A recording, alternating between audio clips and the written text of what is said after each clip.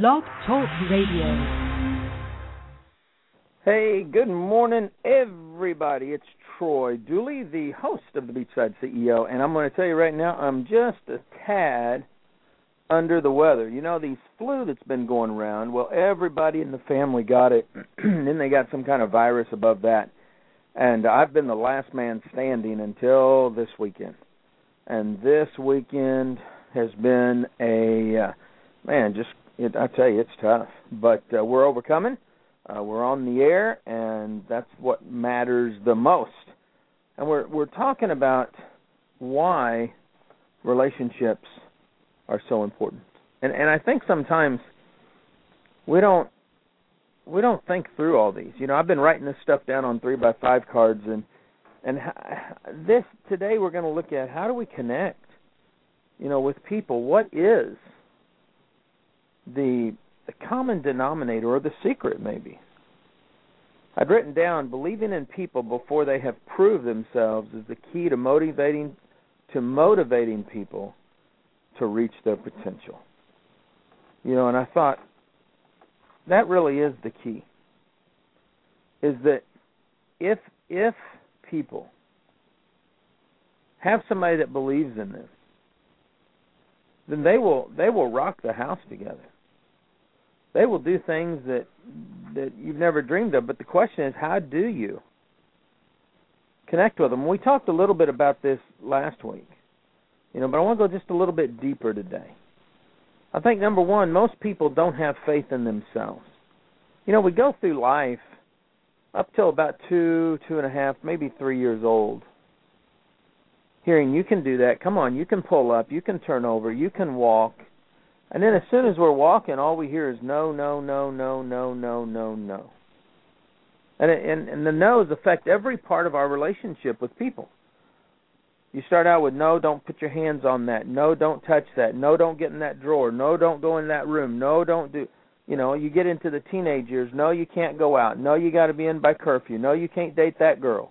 No, you can't date that guy. You get into adulthood, and it's, no, we're not going to make love tonight. No, you can't get married. No, I don't love. We hear no so many times in so many different aspects, let alone business, that all of a sudden no becomes a way of life. And sometimes we'll lose faith in ourselves.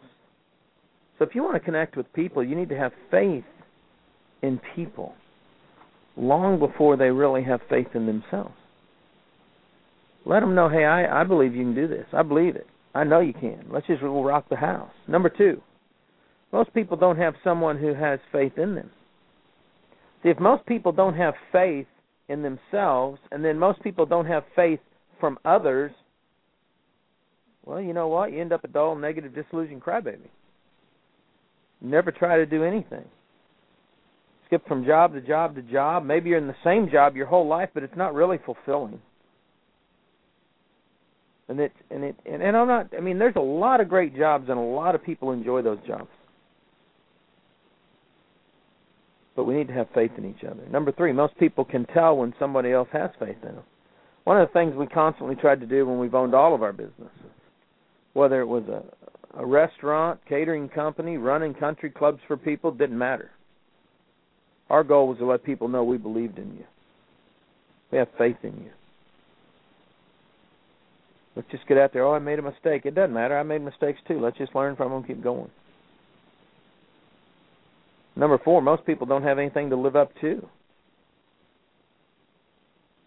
But they'll do anything to live up to the faith that you have in them once you've started to build that relationship. I've seen that over and over. You give somebody a reason to do something, they'll do it. They'll kick it up to the next level like you wouldn't believe. But it all starts with having faith in others and teaching them to have faith in themselves. See, you can't move people to action unless you first move them with emotions. The heart comes before the head. I don't care what it is in business. It's always got to be at the heart. The heart comes first. I would gladly debate this with anybody. I had a conversation on Friday with a couple of gentlemen that I just thoroughly respect. Both of them were 180 degrees opposite on an issue. And we were sitting there chatting. And I finally got in and said, "Wait a minute, let me interrupt you. This is not going to. You're not going to change each other's opinions on this. What we now have to do is find that common ground and move forward. I believe the common ground, which is what we were talking about, was education. When you find the common ground, then you can move forward. But to do that, you got to connect with people both publicly and privately. See, when you connect with people in a public realm and a private realm, and all of a sudden you start to build stuff, sky's the limit. And it's because when the hearts come first, then people know you really do care. I tell people all the time, praise people in public, discipline them in private. That way you keep that camaraderie. You got to learn to connect with people one at a time.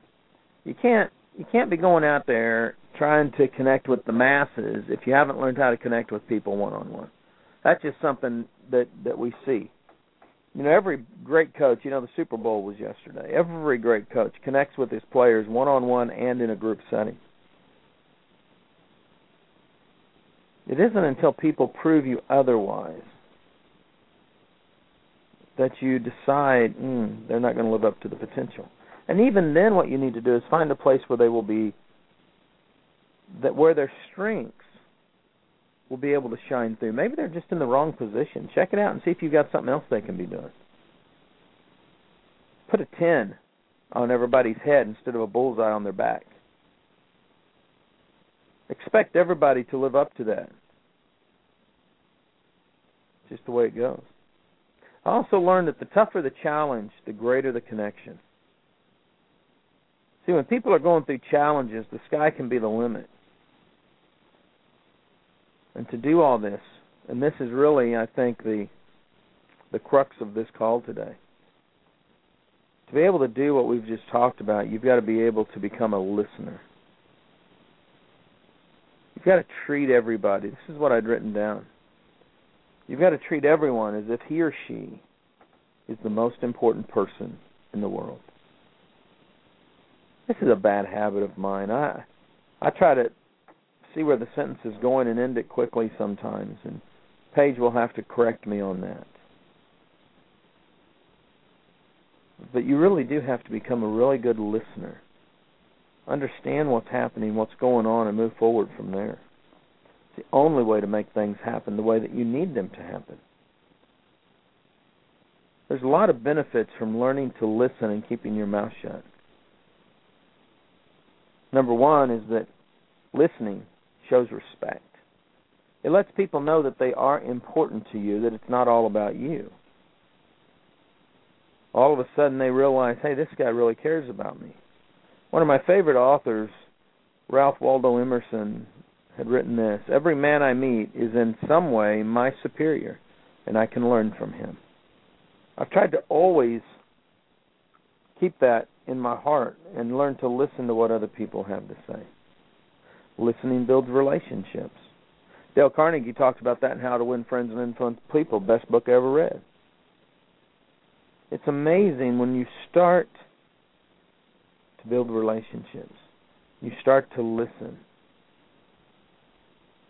The sky is the limit.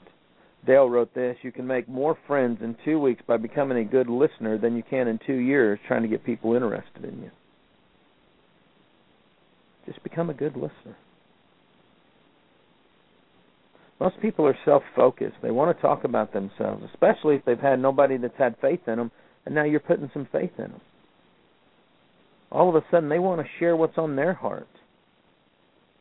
One of the other books I read growing up, David Schwartz wrote this, The Magic of Thinking Big. He said, big people monopolize the listening. Small people monopolize the talking. That's some pretty stout words. When we analyze and we think through everything, we start to learn. Listening increases your knowledge. And as we all know, if you increase your knowledge and then you put that to work, then all of a sudden wisdom in it is that action. And that's where your power is. By listening, you learn stuff, and then you can go out and investigate and research it and see how you can apply it in your life. Listening generates great ideas. It also shares with you a little bit of what you can't do. You start to learn, that won't work. I think that's one of the importance when you look at companies and you look at people. You know, when you look at reputations, rock solid reputations, it's amazing what you can learn, because all of a sudden you'll find that companies like Chili's or On the Border or Olive Garden decide that they want to focus on what's best for the customer. They listen to their customers.